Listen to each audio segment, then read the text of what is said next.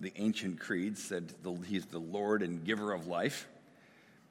And we believe that his presence is real. And for those of us who have opened our hearts to Jesus, Scripture tells us the Spirit is in us. And so, Holy Spirit, would you do whatever you need to do to move our hearts to hear and to see what you want us to hear and see, and then help us grow. We want to change. We're not here simply to get knowledge. We're here to grow in character to become more like Jesus. So would you do that as we look in your word this morning? We ask this all in Christ's name. Amen. Hey, I'm gonna actually start with an application from the sermon, believe it or not, but I'm going to mention this for a number of weeks. Two things I want to encourage you to do, if you don't already have a habit of doing something like this. One, we're starting the Gospel of Matthew today. I'm going to encourage you to read a chapter a day in the Gospel of Matthew, if you don't have a normal habit. And read according, like, you don't have to do it this way, but today's the 9th, and just so happens I'm starting in the middle of the book in chapter 9. But read, there's 27 chapters in Matthew, so maybe for the next couple of months, just pick whatever day it is and read that chapter. If you don't have a habit already, but I'm just going to encourage you. You'll have a couple of free days in the end of July. You'll have one free day at the end of February because there's 27 chapters. And I put up here YouVersion. YouVersion, how many people have YouVersion on their phones? So it's a Bible on your phone. It's really, if you don't want to carry this around, which I'm not embarrassed to carry it around, but I don't carry it around, I can read the Bible on my phone. So it's just called YouVersion. You download it. It's really easy. You can read in, probably 45 different versions, probably 100 different languages if you want to read another language. But just encourage you to get in the habit. And if you don't have a habit, start this month. Start now on the 9th, reading a chapter a day. Start with the number of the day. So second habit is this is just... So I've been thinking the last couple of weeks, there were a couple of people I always thought, I should invite them to church. They're kind of semi-average at best churchgoers.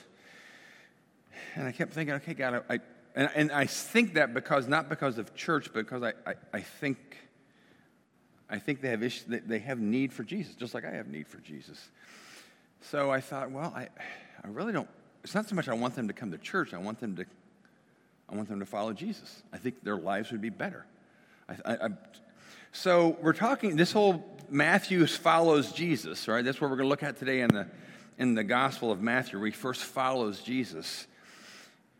And just follow me on this. I was thinking about the passage where Jesus says, "No one can come to me unless the Father who sent him draws me." So somehow God drew Matthew to Jesus. So I'm going to encourage you to pick two people over the next month that you're going to pray, whenever you think about it, that the Father would draw them to Jesus. All right? Not coming to church. I mean, I'd love people to come to church, but ultimately I thought these two people I'm thinking of, I'm going to start praying, God, would you just draw them to Jesus? However you need to do that, because people don't come to Jesus because you or I can convince them. They come to Jesus, Jesus said, because the Father draws them. So just two challenges. One is read a chapter a day in the Gospel of Matthew if you aren't already in a habit of reading. And then the second challenge, which involves two things. And maybe even now you can think of two people you know in your life right now that you're like, I can't, you might even think I can't imagine them following Jesus, but I'm going to start asking the Father to draw them to Jesus. So I have two people in mind. One of them I've hardly even talked before, but I know them and I have a connection with them. The other one is somebody I just talked to the other day at Kroger, and we talked for 10 minutes in the Kroger aisle, and I thought, I think he has, and I'm not saying this condescending way, I think he needs Jesus. And I'm going to start praying that the Father will draw him and be open to conversations that I might be drawn into as well with him, but I'm not going to force anything. So just think of two people that you're going to pray. Not that they would come to church, not that they would become a Christian, so to speak, but they would be drawn to follow Jesus. All right, by the Father. The Father would draw them. So that's one of the opening applications, all right? And I'm going to mention this every week for a number of weeks. Just encourage you to, just a new habit. It's not so much because it's a new year, but just a new habit to read the Bible regularly and at least for two people, pray that God would draw them to himself, to Jesus, all right? Now, this last week, go to the next slide. I was in Minnesota with Gretchen. I drove back with her. She has a long drive to Minnesota, and then I flew back. And I went to Trader Joe's. Everybody's familiar with Trader Joe's. Kind of like, it's like Blooming Foods, only better. Sorry. but they're all over the place. And she goes to Trader Joe's, and I go to Trader Joe's whenever I'm in Chicago area with my daughter or my Minnesota with my daughter, so not very often. So whenever I'm there, I'm kind of like, oh, look at this, look at this, look at this, look, oh, look, they have this, they have this, they have this, they have all these unique things. So we're in the checkout line, and Gretchen is getting stuff, and I'm looking at stuff in the checkout line. They have these unique chocolate candy bars, and I must have looked like a kid in a candy shop because the cashier looked at me and said, "First time here?" I'm just like, no, but kind of. But I must have had this curious look on my face. And I was kind of enamored with all the things that Trader Joe's has. So here's my challenge for you as we look at the Gospel of Matthew, and I thought about this for myself. I want to challenge you to have a first-time here curiosity as we look at the Gospel of Matthew. I'm guessing some of you have maybe read Matthew or read things in the Bible, and we kind of read it so often it becomes like blah, blah, blah. It becomes like Charlie Brown's teacher. Wah, wah, wah, wah, wah, wah, wah, wah, wah. But I want to ask you to have the curiosity of a first-time here kind of shopper at Trader Joe's, where everything looks like, the things at Trader Joe's are unique, but when you're there, they feel like 10 times more unique because it's Trader Joe's, right? But I want to ask you to, even if you read the Bible on a regular basis, whether you read in Matthew or whatever, just ask God to give you fresh eyes. Kind of first time, I'm curious, I'm trying to understand this, I want to see things I haven't seen before. So, like I said, I'm starting in the Gospel of Matthew. I've actually never taught through Matthew before. And the reason I'm, with anything, I want us all to be enamored with Jesus. That sounds like odd to say that, but because we're first and foremost, we're not Christians. First and foremost, we're followers of Jesus. And in America, those two things don't always mean the same thing. I think you know what I mean, all right? I was talking this week to Derek House, pastor at Lighthouse. He was telling me, he was kind of incredulous about this. Somebody asked him if they could have a Martin Luther King Day service at their church as one of the predominantly black churches in town. And then the person said to Derek, and Derek was recounting this to me on the phone, he said, and Derek, it's okay if you mention Jesus, just don't talk about him very much, because we're inviting other world religion leaders there too.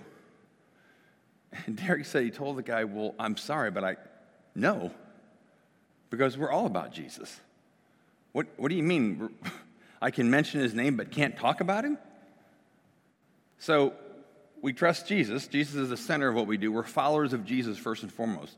We're not doers of good works. We're not religiously good people. We are followers of Jesus, period. And that should set any Christian apart, all right? So I'm going to start with Matthew, and we're going to jump in the middle of the book, and then next week we'll go back to the beginning.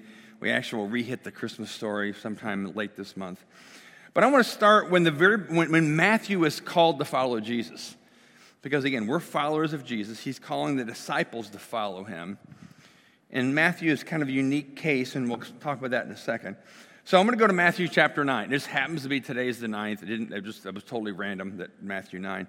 So go to this next chapter, next slide. So let me just explain what was going so far. So some things that Jesus, the Christmas story happened. And Jesus had already called some other disciples, 4 fishermen. Said, Peter, James, John, and I forget the next. But he called them to follow him. And at this point, Jesus was living and doing his ministry in a region called Galilee, which was the northern part of Israel around the Sea of Galilee, which is really like a big lake. And so a lot of fishermen. So he was in that, he was called the Galilee region, all right? He's called these disciples. They're following him. And of course, we know he ends up with 12 disciples, but this is the calling of Matthew. And let me just explain why this is kind of a big deal, all right? So this is chapter 9, verse 9. As Jesus was walking along, and he's walking along the Sea of Galilee area, he saw a man named Matthew sitting at his tax collector's booth. Follow me, be my disciple, Jesus said to him. So Matthew got up and followed him. Now, if you don't know the context culturally, this could be like a Hallmark passage. Hey, Follow me, follow him. But the key marker here is we saw Matthew sitting in a tax collector booth. That adds like fire to this passage. All right, let me explain why. All right, 60 years prior to the birth of Jesus, the Romans destroyed Jerusalem and took over, kind of like Nazi Germany taking over Europe. So 60 years prior to Jesus, General Pompey besieged Jerusalem. In the coming decades, thousands of Jews were imprisoned, tortured, and crucified even before Jesus was born. And of course, when the Romans occupied, they also wanted money. So taxation was a big deal, and was taxation to a foreign power they didn't even want there. So in order to do that, they had like these tax stations. And often the tax stations were manned by Jews. Matthew was one of them. So you can see already that here Matthew's working for a foreign power. So already there's some tension you can see broiling here. There were two different kind of tax collectors. There were the Gabai and there were the Makesh. Those words are just the Hebrew words. They don't mean anything other than their titles. And the Gabai were the ones who collected like property tax and poll tax. So you had to pay tax if you had any son over 12 or daughter over 14. You paid per person some kind of tax. And those were set, and you probably paid them grudgingly. But the Makesh, a different level of tax collector, they were in charge of taxing like imports, exports. They taxed your wagon axles, your wagon wheels, your pack animals, your pedestrians road. So it was kind of like the toll booths. They used to have the toll booths when you go to Chicago or anywhere. They were there collecting. If you went by, they would stop you and they could tax like anything you had. They taxed you by wheel, by axle, if you had stuff in the trunk of your car, whatever. They were often located, as Matthew likely was, by the Sea of Galilee. So when people came in with things in the boats, he would tax them. And they would tax them, and they would even make up new taxes. Because these Makesh, these tax collectors, had the authority to not only collect the taxes and get it to Rome, but they often charge exorbitant rates. They could stop you, and if you had a donkey they liked, they would give you a lesser donkey and say, that's a tax, I'll take your donkey. And it was just, they could tax personal mail. So if you're going by on the road, they could stop you and just see whatever you had. So not only the hassle of paying the taxes, you had to stop and unpack everything, show them what you had, and they'd say there's a tax on that, tax on that, tax on that, and you had to pay. You had to pay. These are Jews working for Rome, cheating their fellow Jews, all right? They were hated people. They were unjust, they were cruel, they were corrupt, they were oppressive, they were deceptive, they were greedy, and they were fraudulent, they were harsh, and they were detested by the Jews. They were outcasts in their own families. They weren't allowed to even go in the temple. They weren't allowed spiritually to go in the temple. They were considered worse than a Gentile, so they were considered worse than like a dog. Probably spat on a lot when they walked through the marketplace.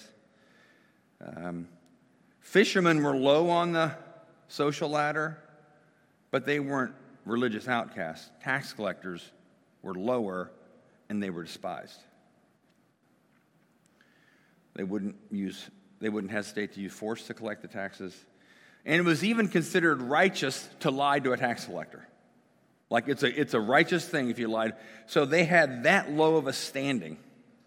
They were despised, they were hated.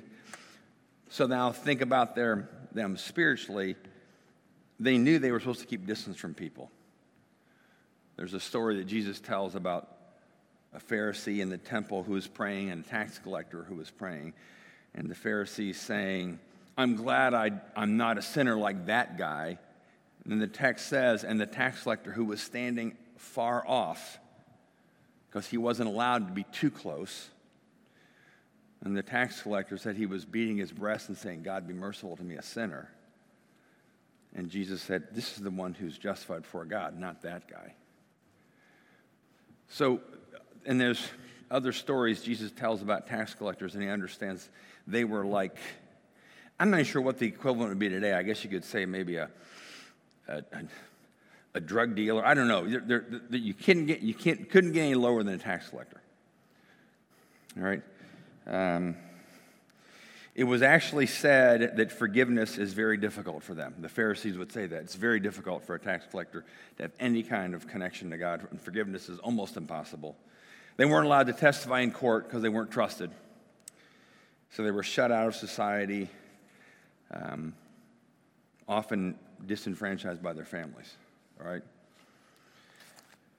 So now when you read the passage, Jesus was walking along and saw a man named Matthew, a despised, perception-wise, reputation-wise, despised, corrupt, deceptive, fraudulent, harsh. We hate it because you work for them. And then Jesus says to Matthew, follow me. Now, we can assume, because Matthew's, the tax collector booth in the context here, is near the Sea of Galilee, it was a small area, the town, he knew who Jesus was, and he likely could have even been listening to some of Jesus' sermons, because a lot of times Jesus would preach out in a boat toward the shore, because it was a natural amphitheater. So it's possible that Matthew had heard Jesus before. He'd heard his teaching. It's very likely he at least knew of the miracles of Jesus. He knew of some of the things Jesus said. It's also very likely that he actually taxed some of the very fishermen that Jesus had called to be disciples. Peter, James, John.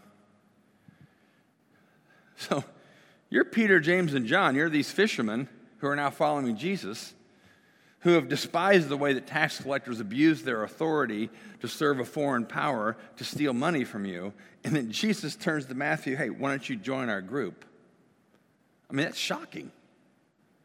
We have no record of how Peter, James, and John, or the others would have responded. I'm guessing it wasn't like, yeah, come on, man. I mean, I'm guessing it was a little bit like, what are you doing, Jesus? You know who he is? So it's shocking right away that Jesus even invited Matthew. And furthermore, he's the one that records the whole book of Matthew. So this person who wasn't even allowed to testify in court because he was seen as being untrustworthy, the Gospel of Matthew was probably written 30 years after the death of Jesus, so Matthew was no longer a tax collector. But still, it's ironic that God would have a perceived fraudulent, deceptive, dishonest person 30 years later record the events of Jesus. I mean, it's shocking. Like, God does really shocking things, doesn't he? So Matthew got up and followed him. Now, granted, like I said, Matthew, I'm sure it wasn't like he's never seen Jesus before and all of a sudden this magical spell's over him. He knew about Jesus. And he had a hunger for something that he knew Jesus was offering. And again, like I said at the beginning, Jesus himself said in John, nobody's drawn to Jesus except the Father draws him. So God had been doing some kind of work in Matthew. All right? Next part of the passage. Later, Matthew invited Jesus and his disciples to his home as dinner guests, along with many tax collectors and other disreputable sinners. So now it's not only Matthew of the despised group, he invites his tax collector buddies, who they all hate. But there was something about those people, they were drawn to Jesus. When they were around, when the tax collectors were around the Pharisees, they felt and experienced revulsion, and they were repelled by them. That's like, because the Pharisees just reeked of judgment toward them. But yet, for some reason, they're compelled to be around Jesus. And other disreputable sinners, we don't know, but there's most likely from other passages of Scripture that have included some prostitutes. So this is a dinner party that good religious people don't go to. I've often thought it'd be interesting to see what that was like. But Matthew, because he probably had money, has this big party. All these other tax collectors, despised lowlifes, according to their culture, and other sinners, prostitutes, and probably thieves and robbers who, they tend to all gather together because they want to be in some kind of a group. And the Pharisees don't like it. But they don't talk to Jesus. They ask his disciples, why does your teacher eat with such scum? Now, the word in the original Greek just as kind of like disreputable sinners, but I think scum's a good translation in our current vernacular. And they're asking disciples, why does he eat with such scum? I mean, you can feel the condescension and judgment dripping off their mouth when they say that. Of course, the disciples don't answer. And it's interesting, whenever a tax collector is mentioned in the Gospels, usually because Jesus is talking about it, the Pharisees complain. So it's this sense of the Pharisees, they were religious. They did all the right things. And I'm saying this because even when we look at our lives today, there's times we can fall into a religious trap. I'm going to be religious. I'm going to do what I'm supposed to do, say what I'm supposed to say. And there's times when we can look at other people with judgmentalism because they're not doing it. They're not doing and saying the right things, and they're living dirty lives. So the Pharisees constantly looked to the tax collectors and saw their flaws and their brokenness. Jesus constantly looked at the tax collectors and saw their need. Huge different lens. Pharisees, flaws. I mean, I'm going to get in all of our own, how do they say? I'm going to get in all of our grills, all right? Are there people that you kind of look at with a little bit of you roll your eyes, you're like, wow, they got to get their life together. And all you see is their flaws?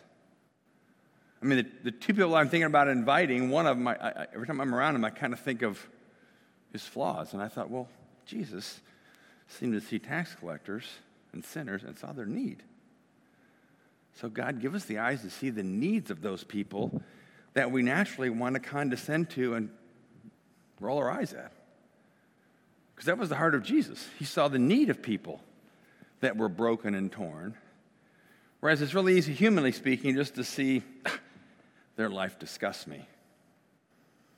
And roll your eyes at them. And why does your tea treat with such scum? And again, keep in mind, it's a big deal. So this is probably the beginning of I'm doing this like I'm beating a drum, like the tense music of the rest of the gospel where Jesus has started this collision course with the Pharisees that ends up at the cross. Because he's messing up religion, all right? So now go to the next part. When Jesus heard this, so again, they didn't say it to Jesus, they said to his disciples. They probably didn't have enough courage to say it to Jesus because they knew he was really good at tying their words back on them and making them look as foolish as they were. When Jesus heard this, he said, healthy people don't need a doctor, sick people do. Then he added, now go and learn the meaning of this scripture. And he's actually quoting from the prophet Hosea here. I want you to show mercy, not offer sacrifices. In other words, the Pharisees were good at a tenth of their money, a tenth of their spices, a tenth of everything. They had religious behavior down to a T. And as one of my favorite phrases is, they were really good at image management, which I can be too, and maybe you too. We can manage our image well so we look religious. But Jesus was saying, I'm not looking for that. I'm looking for mercy. I want you to show mercy to people.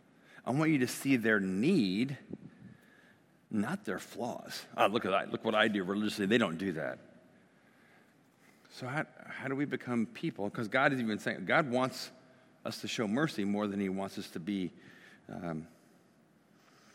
clean Christian image people.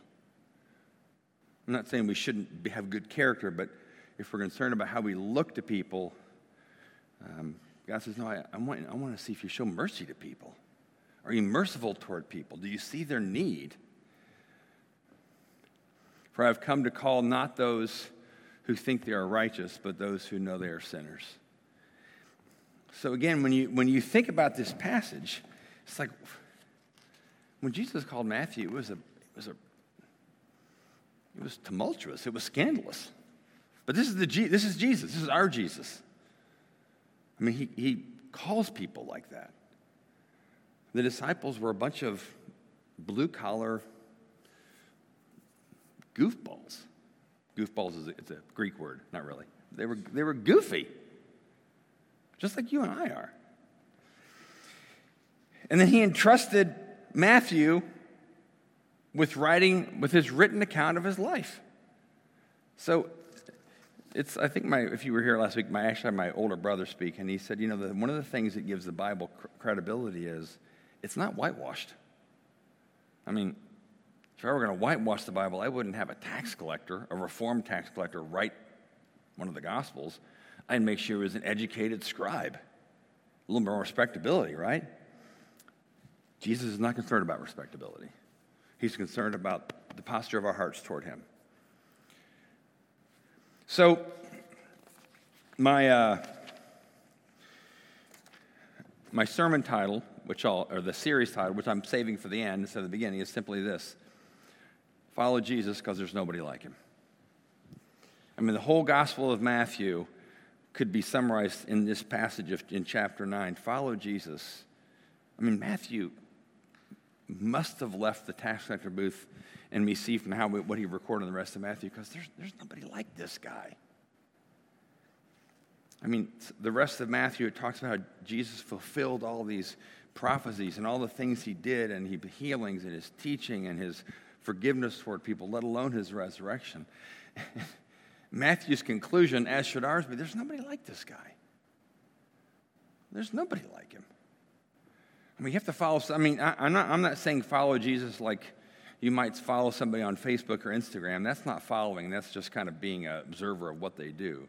But in the sense that Jesus, when he called people to follow him and then to be their disciple, the word disciple literally has the meaning a learner. Follow me and learn from me and watch how I do life. And if you watch how I do life and you invite my Spirit into you so you do life the way I do life, you will have a whole different level of life. Not a religious life.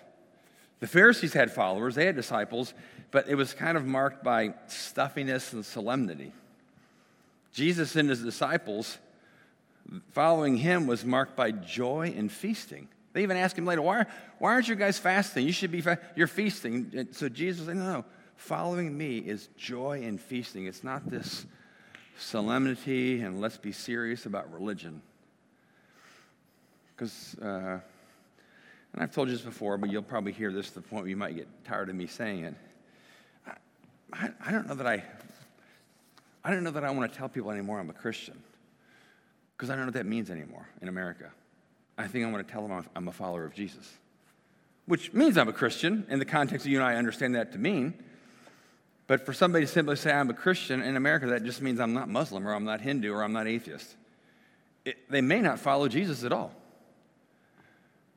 So when you think of the things Jesus says about, and we'll look at some of the things in Matthew about forgiveness and how you handle your character and how you handle your money, how do you handle your sex life, we follow him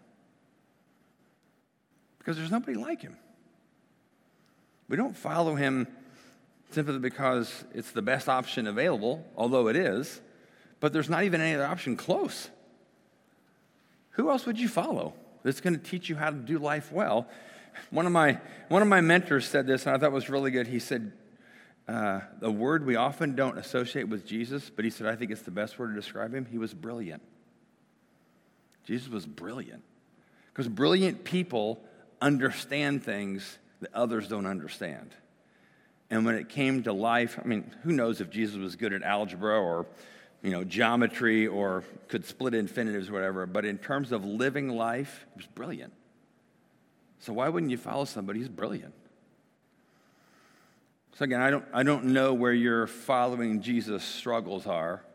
I know mine. I know the ways where I feel like I want to be more this way, Jesus, but I'm not there, so I want to follow you. You got to help me.